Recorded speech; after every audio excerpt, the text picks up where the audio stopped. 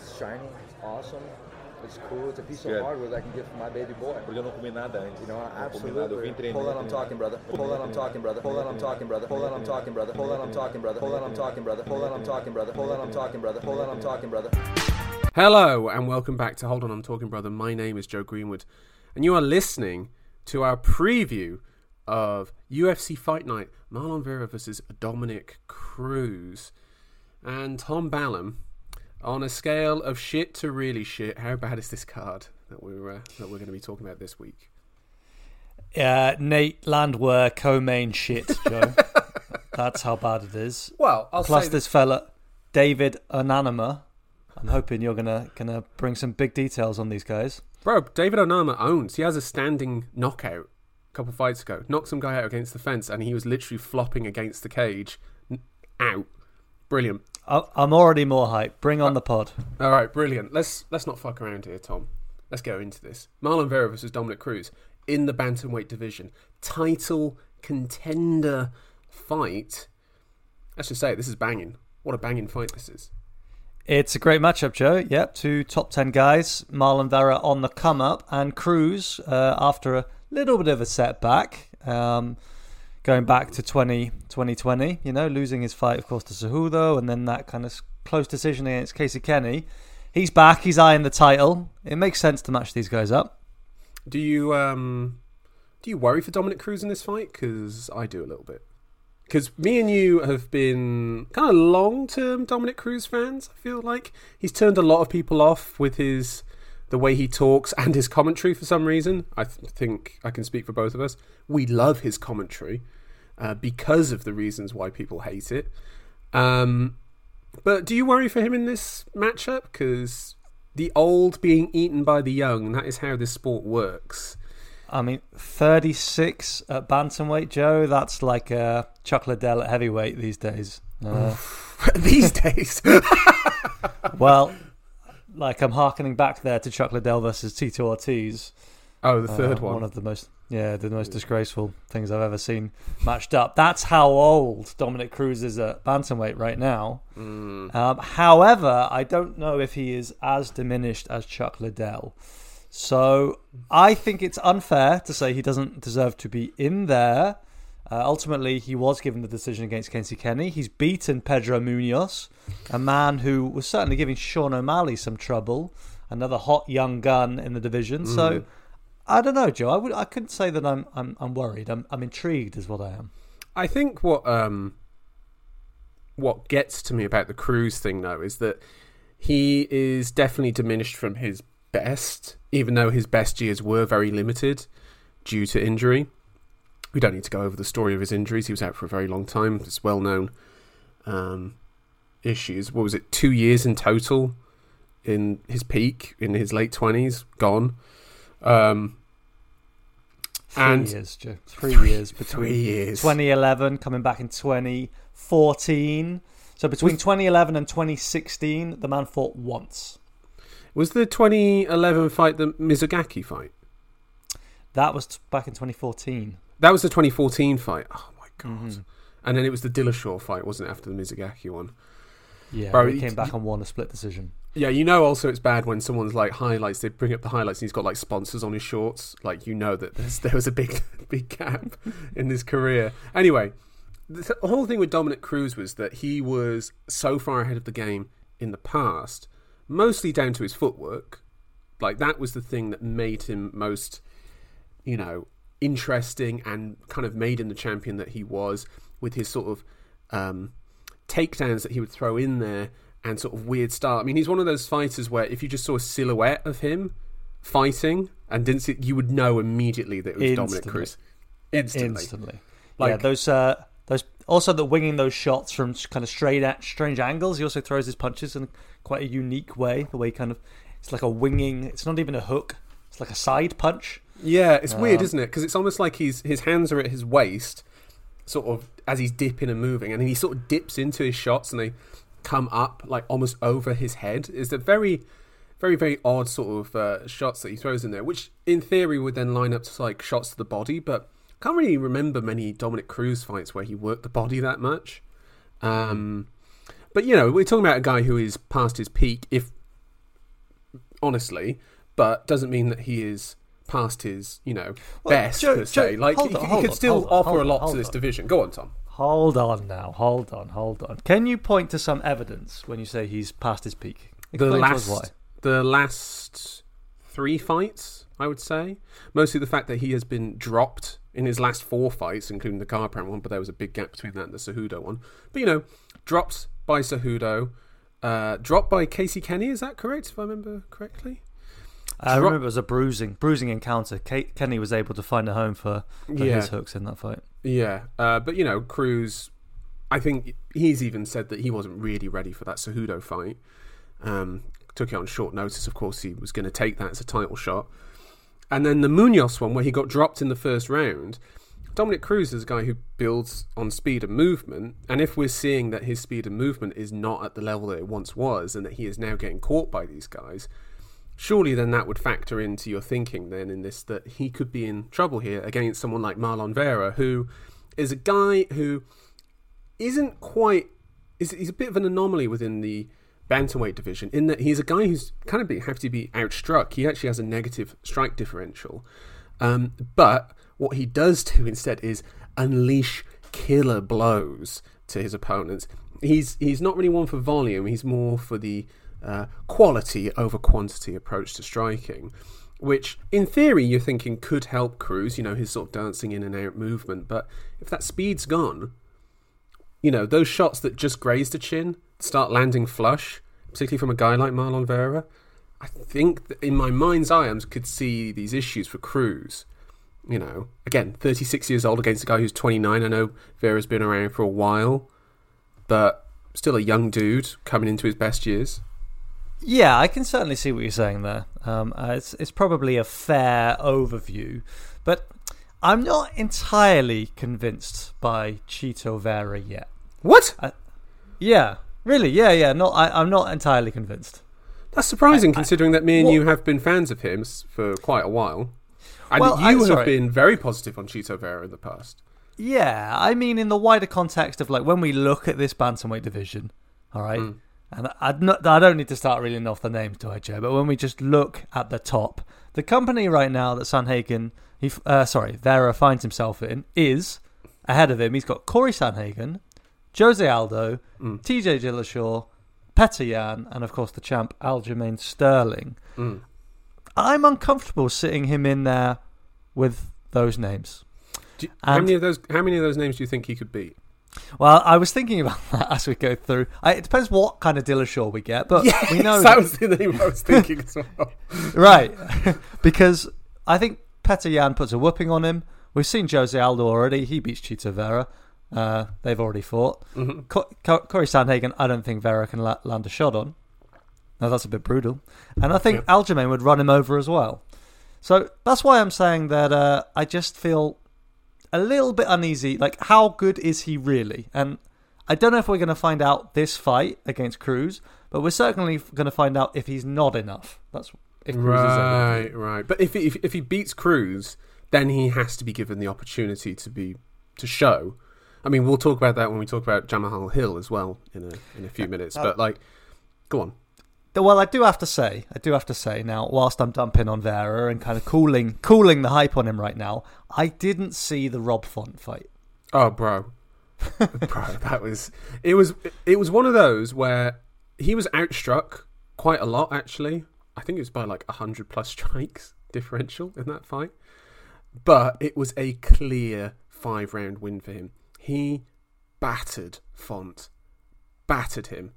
His shots were just brutal. And it was one of those where, Vera got outstruck by 100+ strikes, and then you look at their faces at the end of the fight. Font's eyes closed up. This one started to close up as well, and Vera kind of looks the same as he did before. It was a lot of Font working his jab, trying to work in from there. He'd throw, the jab 3-4 times, and then Vera would, land, a huge kick, huge uppercut, big right straight down the middle. He was landing big shots on Font. And it was actually kind of surprising that Font managed to go the distance. Vera even talked about it in his pre-fight interview this week, talking about that fight where it's thinking, I had Font hurt, but I didn't want to rush in. I didn't want to sort of give up my advantage over him. So I'd rather have like worked him over until I could see a clear finish, and I didn't want to rush in to find that finishing shot. So that kind of shows his sort of mentality of like willing to wait, willing to pick and choose his exact moments of when he's going to try and finish them. But it's whether you get that opportunity against Dominic Cruz, and it's whether the old Dominic Cruz is back, and how much you buy into that. And it's hard for us to really say, considering his last few performances. I mean, I did think he beat Pedro Munoz. I did think he beat Casey Kenny. But there was just these things and moments where I'm like, against a Sandhagen, against Piotr Jan, I would not fancy Dominic Cruz in those fights. No, there's no question about that. I mean, if we come back after a Cruz win and we talk about his next matchup, that's when I'll start worrying for him. Because then you do enter that killer's realm. Rob Font is a man who's been found out to be outside of that killer's realm, not because of the loss to Vera, but we knew that already after the loss to Aldo.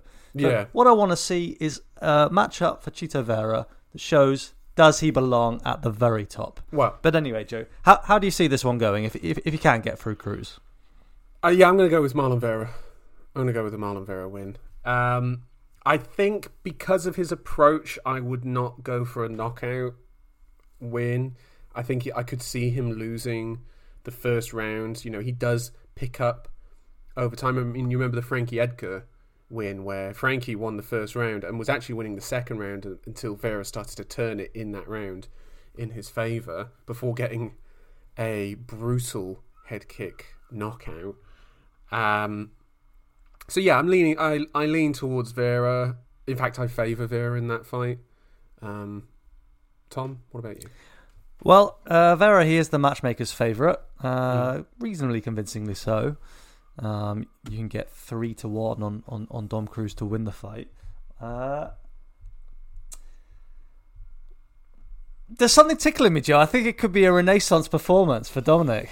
Really? I'm free. I got my free license now. It's not a main event. It's not a main card. I mean, so I'm going to throw some wild card prediction out there. I'm going for a Dominic Cruz win by decision. Wow! Outpointing him, dipping and weaving, winging big hooks, not doing much damage, but kind of jogging away.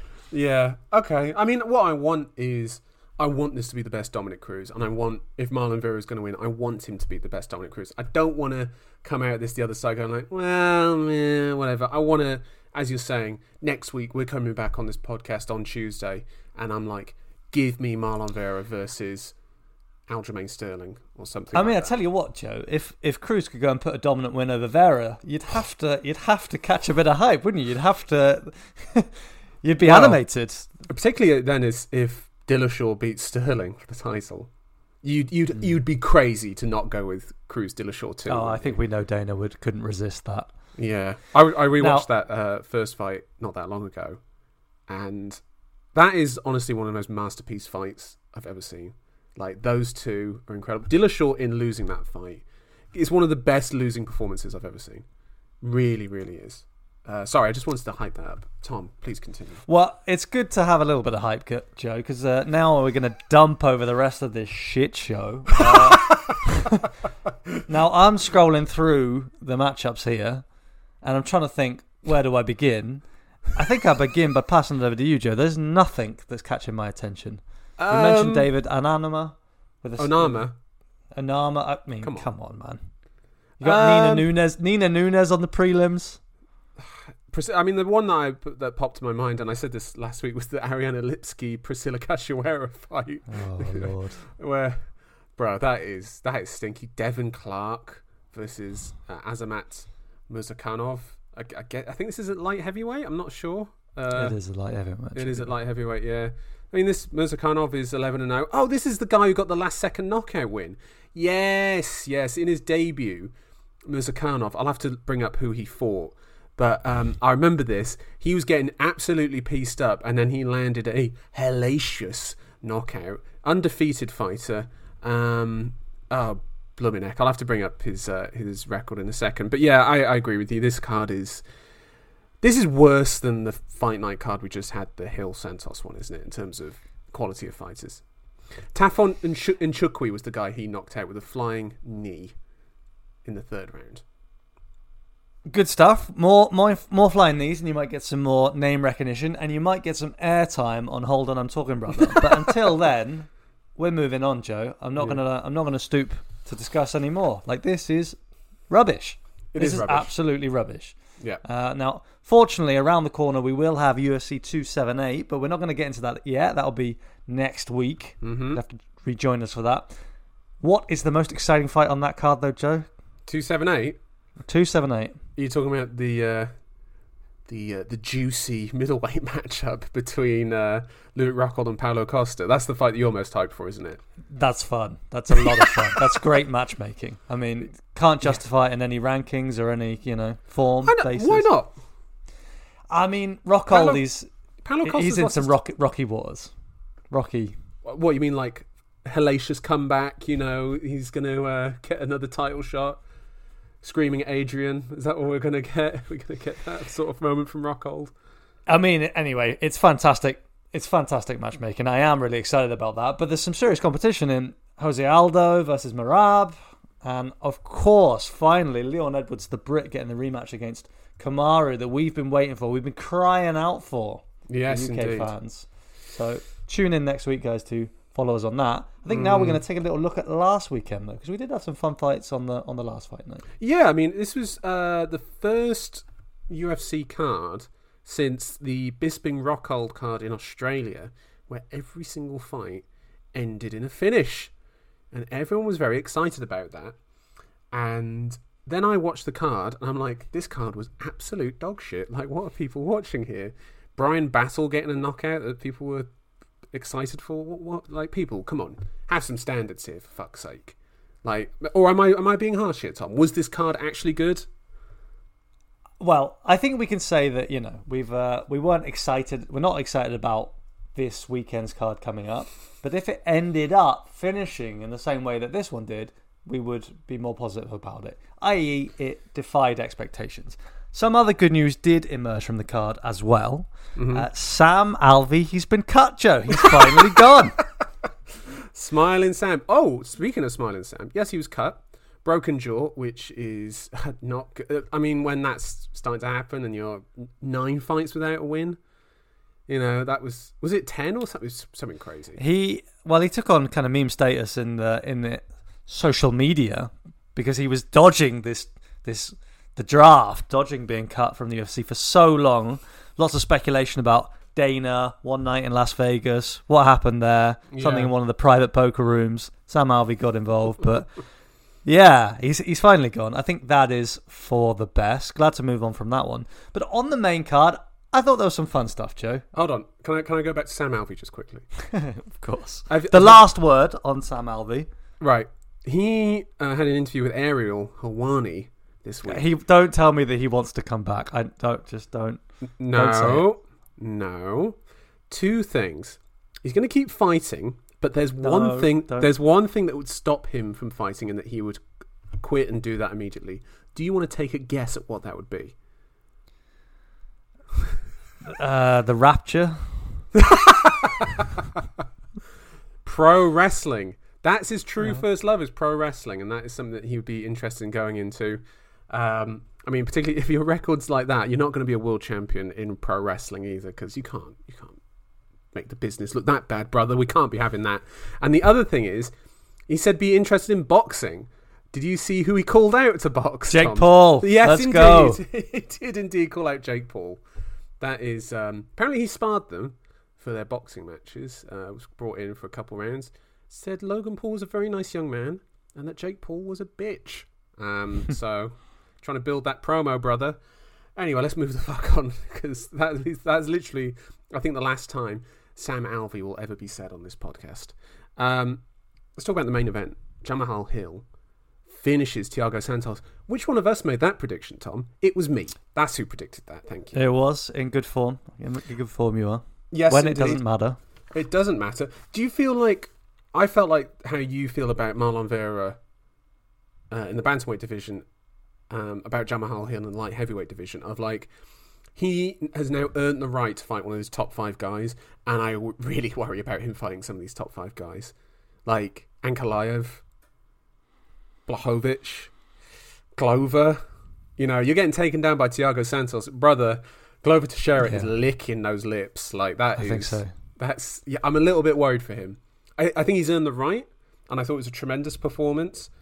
I did have him losing the fight up until then. I had Santos winning 2 of the first 3 rounds. Yes. First and the third. The third is when he was spamming those takedowns relentlessly and then gassed himself. But yeah, that was my main feeling of this fight. And also my main note here of sloppy slugfest. That was my main feeling on this fight. I mean, I know Jamahal will be upset to have his name associated with a sloppy slugfest, but it was the making of a man. You know, he came through some hardship. I did ask some questions of him on the preview, and I mean, we did find out that Glover would likely manhandle him and tear him limb from limb because it was interesting, this kind of takedown approach from Thiago Santos, pretty much acknowledging that he can't hang with the young guns anymore, that he's lost that explosive edge that took him so far. Now, of course, in the absence of explosive athletic ability, one needs to have some sort of technique. And in shooting for takedowns, I think Thiago Santos was acknowledging that his technique as a striker is lacking. And we did see glimpses of that. But, Joe, as you say, I do recall now, I also had it 2 rounds to 1 before it went the way it did. I mean, the first round, I think Thiago Santos was kind of beat him on the feet, and then it was in the third round where he implemented that wrestling game, and piece by piece, slowly but surely, he kind of started to grind down Jamahal Hill. To begin with, Hill was having reasonably comfortable kind of shrugging him off. But Santos, he kept chugging away. I thought, hold on a second. Yeah. Is he going to do it? Is it working? And the look on Hill's face going in after the end of the third round, he was puffing, Joe. He was in some deep water. Yeah, he was struggling. He was really, really struggling. Luckily for him, though, Thiago Santos was also struggling as well. And the shots that started to put him away, like Santos was actually almost like moving away.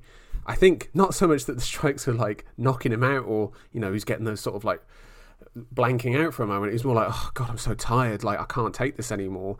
And the end of the fight, I mean, that could have been stopped 10 shots earlier, in my opinion. The Herb Dean special, but it was a dogged performance from Hill. We saw that he can go into that fourth round and still get a finish and still keep fighting and still keep going despite that feeling at the end of the third round. Again, I do worry if he fights. I mean, even Blachowicz with takedowns. I think Blachowicz would probably take him down. And Ankalaev definitely would as well. And those guys on top of him, I'm a little bit worried for Hill, but he needs that test. He's earned that test. He certainly has. Yeah, he certainly has. And I think you're likely right in how you see those fights at the top of the division. They might go. Hopefully, he can get some intensive work done. Now he's seen the holes in his game. The Thiago Santos, the way that he went down, that he kind of succumbed to fatigue. You know what he really reminded me of? He reminded me of another Brazilian, a Brazilian who also falls victim to wrestling. Although Thiago Santos, of course, fell victim to his own wrestling and gassing himself out. It was Edson Barbosa after being pinned to the mat. Oh, yes. You know when he just starts like lurching from side to side, and every shot is kind of magnified, and yeah. Like that like adrenaline dump is there, and and also like he just gets demoralized as well. So it's just like he's not even like trying to push through, and so this shot's almost like landing on like a rag doll, basically. Like it's just it's not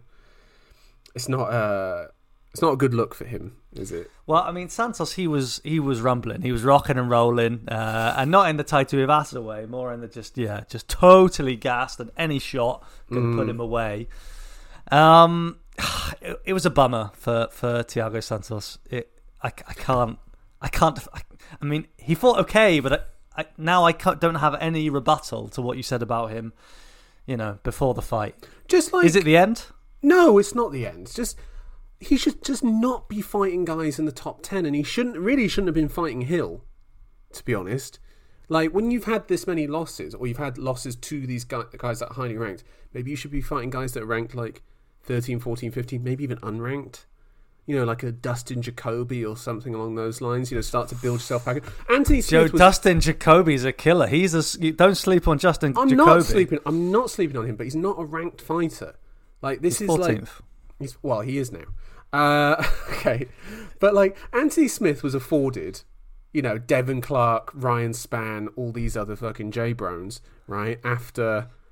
You know, no offense to Jimmy Crute, but, like, you know, he's afforded that after, like, losing to... Was it Rakic that he lost to?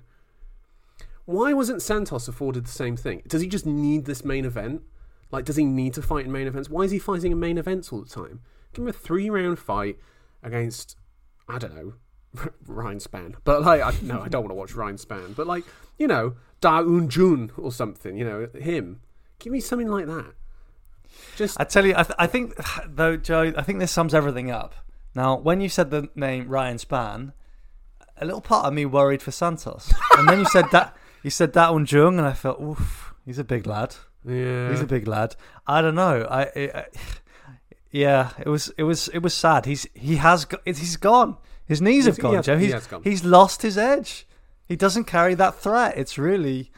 Yeah, it's hard because he put it all on the line for the UFC. He went all the way to the belt.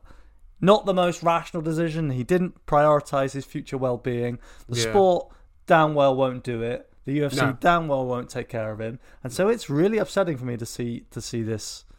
I have to call it what it is. It's a decline. You know, he's gone. He won't be the same again. And I don't know what matchups to make for him. But he's only gone down to rank 9, Joe. So you're in Krylov territory. Yeah. Reyes. Yeah. Oh, no. Yeah. This is it. Volkan? Where's Volkan? Volkan is 8. He's 1 ahead. Now, I think Santos has to fight further down. Unranked, I think. I think unranked. Like, he should be afforded the chance to at least end his UFC run in, you know, some kind of positive way. Because, like, you know, people talk about Jones Gustafsson of like, oh, Gustafsson's the guy that pushed Jones to the limit. But it was Santos. Santos was the first one to really push Jones. Like, really, really do it. And, like, he actually got, one of the judges gave him the fight. And it was, like, this real incredible moment of, like, this guy absolutely blew his body out. His limits were, he went past it, did the most one of the most incredible performances that we've ever seen, came up short, and showed that one of the greatest fighters of all time was very much human. And this is his reward, is, you know, getting jobbed out in main events against guys who are going to just beat him, really. And now he's getting finished. Yeah, not a good look. Well said, Joe. I couldn't add anything else. Like, he gave us one of those great sporting moments, and he will always have credit for that on Hold On, I'm Talking, Brother. Yeah, one of the great underdog fight performances. You know, it's just something that really sort of, I don't know, puts the hair up on your fucking arms. Do you know what I mean? When you're thinking, like, he absolutely emptied the jug, and, well, this is what he's rewarded with. Speaking of heartbreak, Vicente Luque gets finished by Jeff Neal. Bro, I was heartbroken. Like, I was watching it going, like, Jeff Neal's really fucking good, isn't he? Like, I forgot how great this guy is. And then, why did he have to do it against Luque? Why couldn't he do it against, you know, Bilal Muhammad or something? Like, why does one of our boys have to be sacrificed here? Yeah, absolutely. Standout performance for Jeff Neal with the finish over Luque, a man who cannot be finished, a man who will not succumb. He tried his normal style, Luque, of just marching forwards anyway. He tried it quite a few times in the first round in particular, and Jeff Neal would constantly land that left straight through, and it was finding a home all day. By the end of the first round, Luque really had enough of that. He suddenly had been kind of stayed in place. In the second round then, Luque kind of composed himself a little bit, and it was pretty even. There was a bit of concern in the corner of Jeff Neal. What I think was going on there, Joe, is that basically Neal was kind of taking the fight a little bit to Luque, and that seemed to not work so well for Jeff. Now, very interesting in that I don't know how much we learnt about Jeff Neal here, because I think Luque, actually, in hindsight, was a perfect matchup for him. A man who would just march on to shots. He obliged the best part of Jeff Neal's game.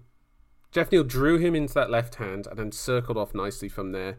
Would sort of bait Luque into throwing and then circle off the other way, pulling him into his power hand. It was really, really well done. And that was the word that popped up in my head as well, is that he was pausing Luque. Luque was like, and nobody really ever does that to him. Like, that is the fighter that Luque is. He is marching forward through your whatever you're dishing out.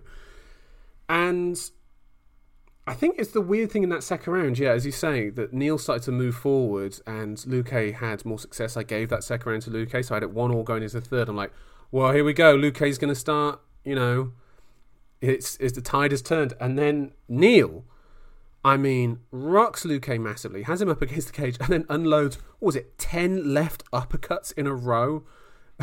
As if he was like just fucking around with like a heavy bag or something. So it's like, I'll just spam the same shot over and over and over again. Like, horrendous technique, but was just landing on Luque. Luque just couldn't get him away. He was swarming all over him. He wasn't able to move, and then finished him quite incredibly. Jeff Neal, after having some problems, he had the health problems where I think he almost died, didn't he? Had pneumonia as well.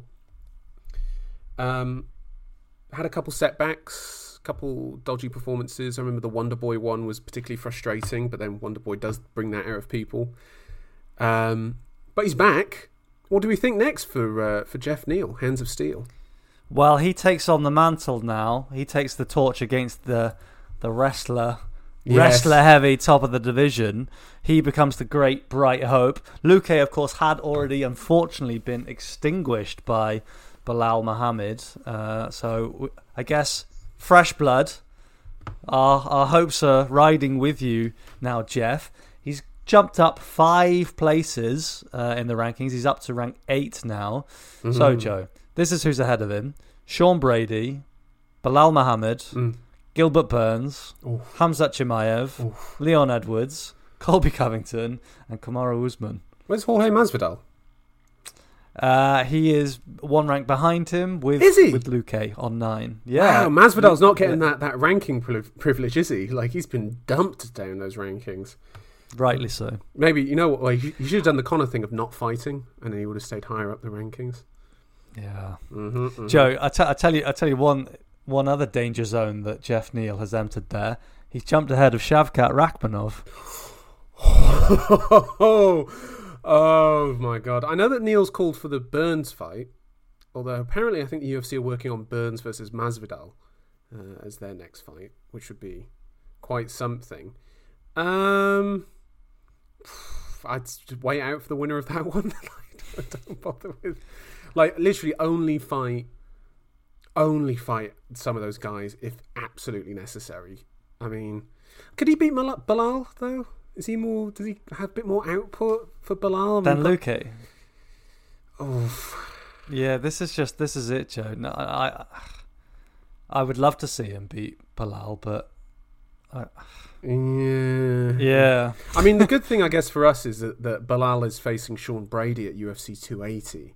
So I guess one of those wrestlers will be knocked off out the way. But then it's like, great, then you have to face the other wrestler. So, and then I guess Khamzat's going to be fighting for the title. Well, he's got Nate to walk past first, and then he's going to be fighting for the title. But it's dodgy territory. Yeah, I'd say try and face Burns, probably.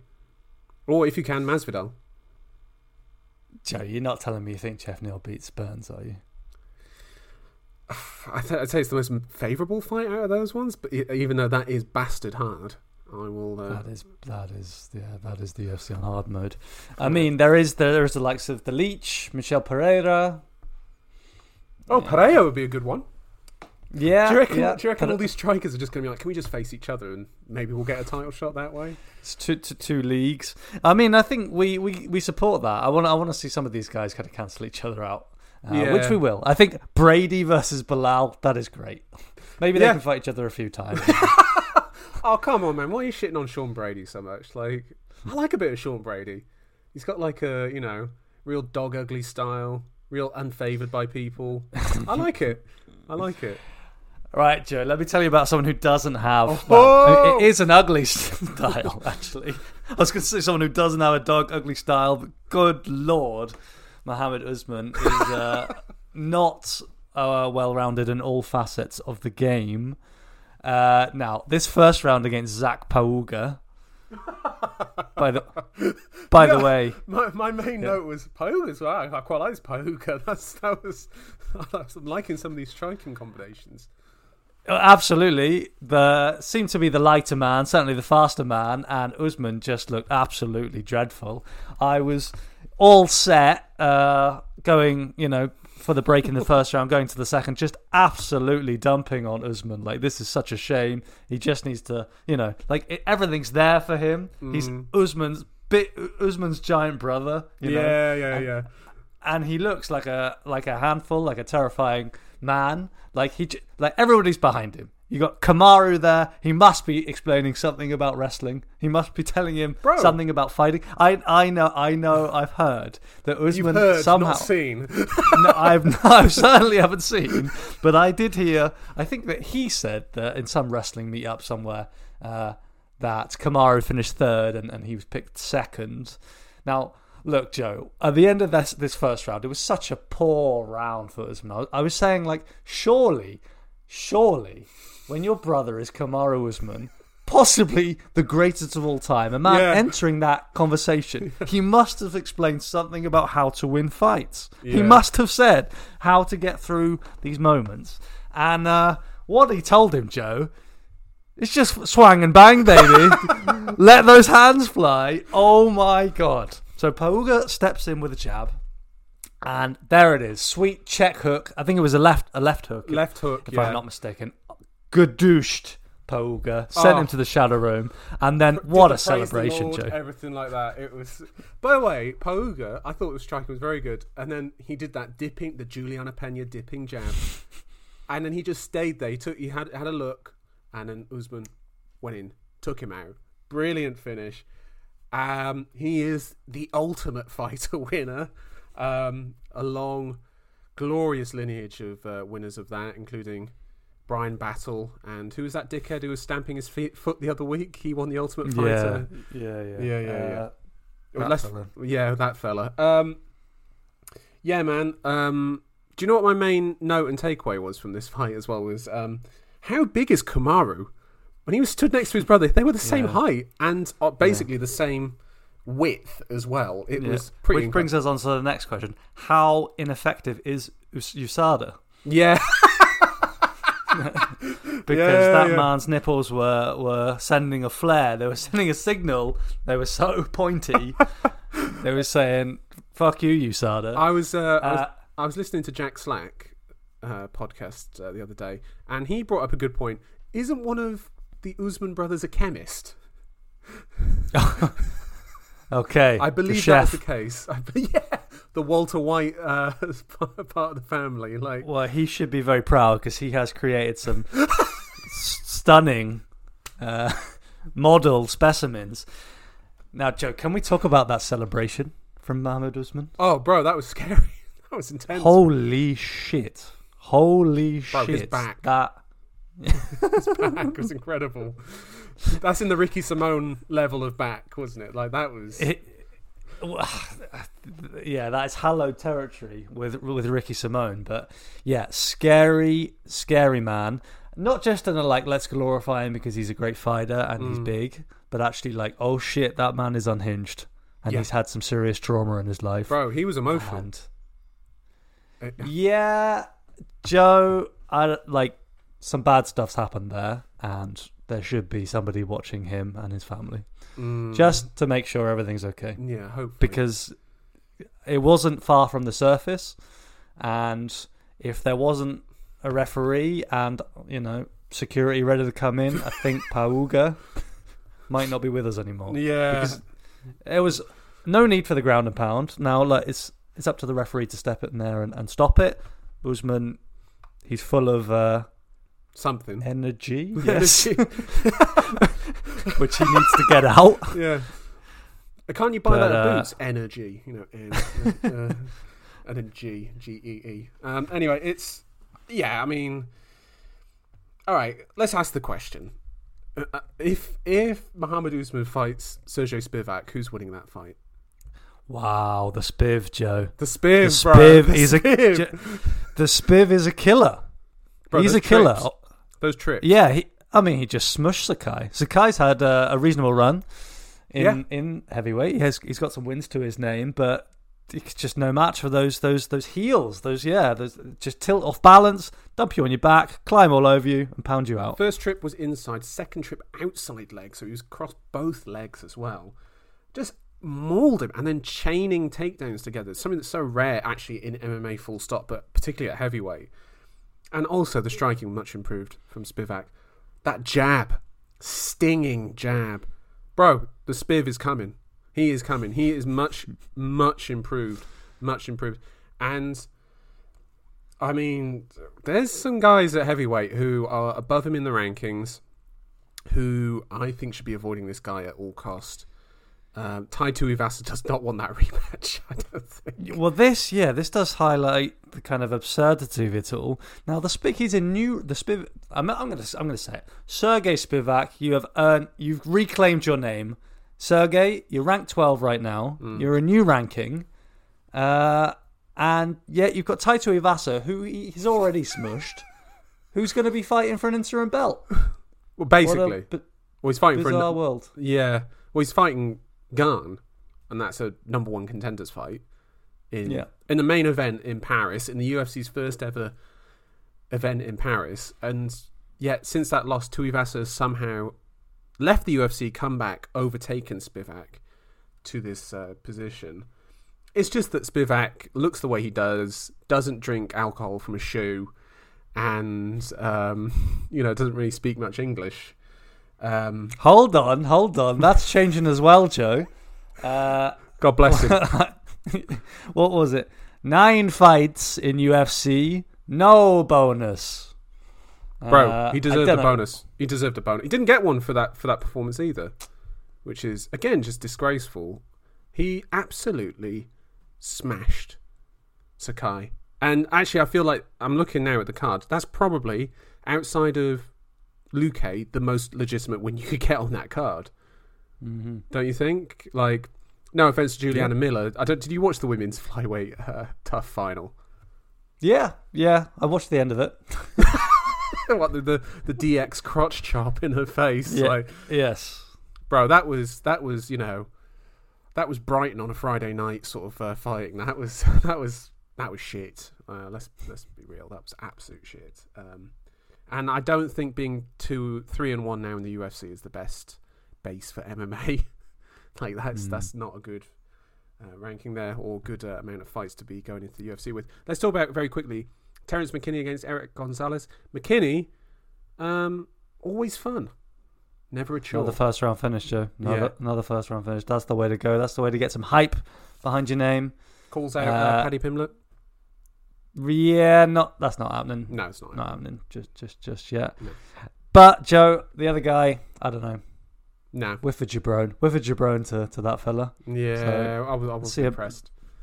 Yeah. Yes, indeed. Right, let's talk about the news. There's been 2 retirements since we last spoke, Tom. Let's talk about the one that was announced yesterday, I believe. Uriah Hall retires from MMA. With a run in the UFC, a record of 10 wins, 9 losses. Put it together at times, has some decent wins. I don't know if you'd call the one over Weidman really a win, but, it's been given as a win. Mousasi, I think, is probably the other significant win. Mousasi, but we must remember that was avenged. Yeah, but that was like lightning struck once. Yes. Then Mousasi smushed him. guess one of the great examples of just unrealised potential, or was it just mental stuff that never really got him over the line? Uriah Hall. I always think of the famous knockout on The Ultimate Fighter, that spin kick, and I watched it again today.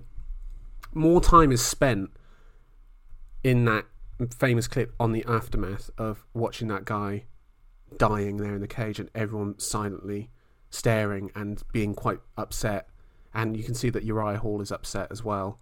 More time is spent on that than the actual knockout, and I think that kind of sums up Uriah Hall's run quite well, of just like something spectacular but just something kind of off. There's always something quite off with his run, even to the point where he lost the Ultimate Fighter finale against Kelvin Gastelum, if I remember correctly, when he was supposed to just be like, this is the next guy, he's going to fight Anderson Silva and win the title. He did eventually beat Anderson Silva in his last fight in the UFC, but what do you think it was? Do you think it was the mental side, or do you think he just was never that good? I think he was never that good. Really? I think he was never that good, yeah. I think he was a man who, again, had that just real explosive athletic edge. And so, he had moments where that would come to the fore, but I think the fundamentals were just never really there. Yeah. Never really developed his game, did he? Never really added new wrinkles. One thing I will say for him, you already mentioned it there, Joe, in that, coming off The Ultimate Fighter, he was supposed to be the man, and he spent pretty much his whole career at the top of the division, or let's say in the top 10 at least. Yeah, he was ranked for most of his run.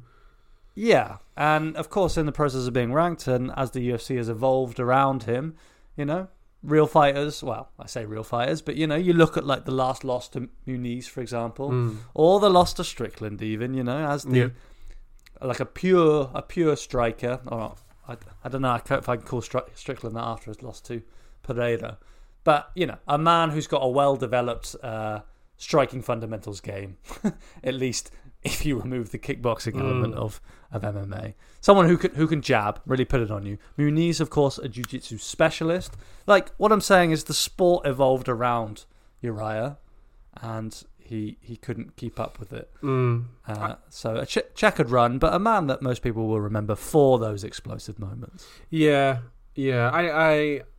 I always will remember that knockout from The Ultimate Fighter, but again, it's always going to be tainted with that thing of him saying sorry to him, and it's just like, yeah, of course he's going to say that because he's a human being, but it's like there was that thing just missing from him, wasn't there? Just that kind of edge, that sort of, and also the fact that, as I mentioned, his game didn't really change. Maybe he was never that fully committed to really evolving his style and thought like, well, I'll just get by on these skills and hopefully I can put a run together on this. Or I don't know. I just that's the main thing for me. Yeah, well, he leaves with 19 fights in the UFC, and I think it's time. Yeah, I don't know what else he was going to do, apart from getting smashed by a boy, Joaquin Buckley. But that's what was waiting for him, because he was a sitting duck in those rankings, wasn't he? Like, yeah, he's one of those easy marks that we would come to time and again. By the way, who was the other retirement? James Krause retired. Oh, really? Yes, James Krause retired. Again, speaking of Buckley, the matchup we never got. Gutted about that. Gutted. Yeah, he retired. I mean, he was going into coaching already. Coached Moreno in the Cara France rematch for the interim title the other week. But the interesting thing about this, he announced his retirement, talked about his coaching and whatnot. Do you want to know how he makes most of his money, Tom? It's not OnlyFans. Tell me. Yeah, okay. He makes it mostly betting on MMA. Oh no, isn't it that he people will call him up for tips? No, I think I picked up on tips as well, and also as a tout, and also making his own bets, which is a bit dodgy for a coach to be doing, don't you think? What, betting on the weaknesses of his own fighters, like what he hasn't prepared his lads for? Yeah. Yeah, he's always been a bit of a conundrum because he's been pretty effective. Whenever I've seen him fight. Definitely, he is a man who has those fundamentals down. I think actually, just flicked over to his record now, Joe. I mean, this is a man with 7 wins out of his last 8 fights. Yeah. I don't know what it was. Why? Maybe it was just the training camps. You just want to do. I think it's the rise of the buck, Joe. I think fear is what it is. He knew he had to face him. He knew he had to face him, and just once he heard that Buckley promo, which I will be cutting into right now, he didn't want any part of that. But, you know, it's other dudes out there that I want to fight who talking that nonsense, and I really want to give it to them. Because when I heard them, the referee can't save him. And y'all know who I'm talking about. Who are you talking about? Yeah, I know who I'm talking about. Look at my name on YouTube. You will see him. He the only person talking stuff. I don't need to give his name out. Just do your homework, and you know who I'm talking about. Fight Island, January 23rd. I know who it is. It's James Krause. I just wanted to hear you say it. You can say it. I ain't going to say his name. Listeners, thank you for joining us. Contact us at holdonbrother69@gmail.com. Pass this podcast on to your friends and family. Like, subscribe, rate, review, do whatever you want. Tom, thank you so much for joining us, or joining me. Listeners, have a great weekend, and goodbye.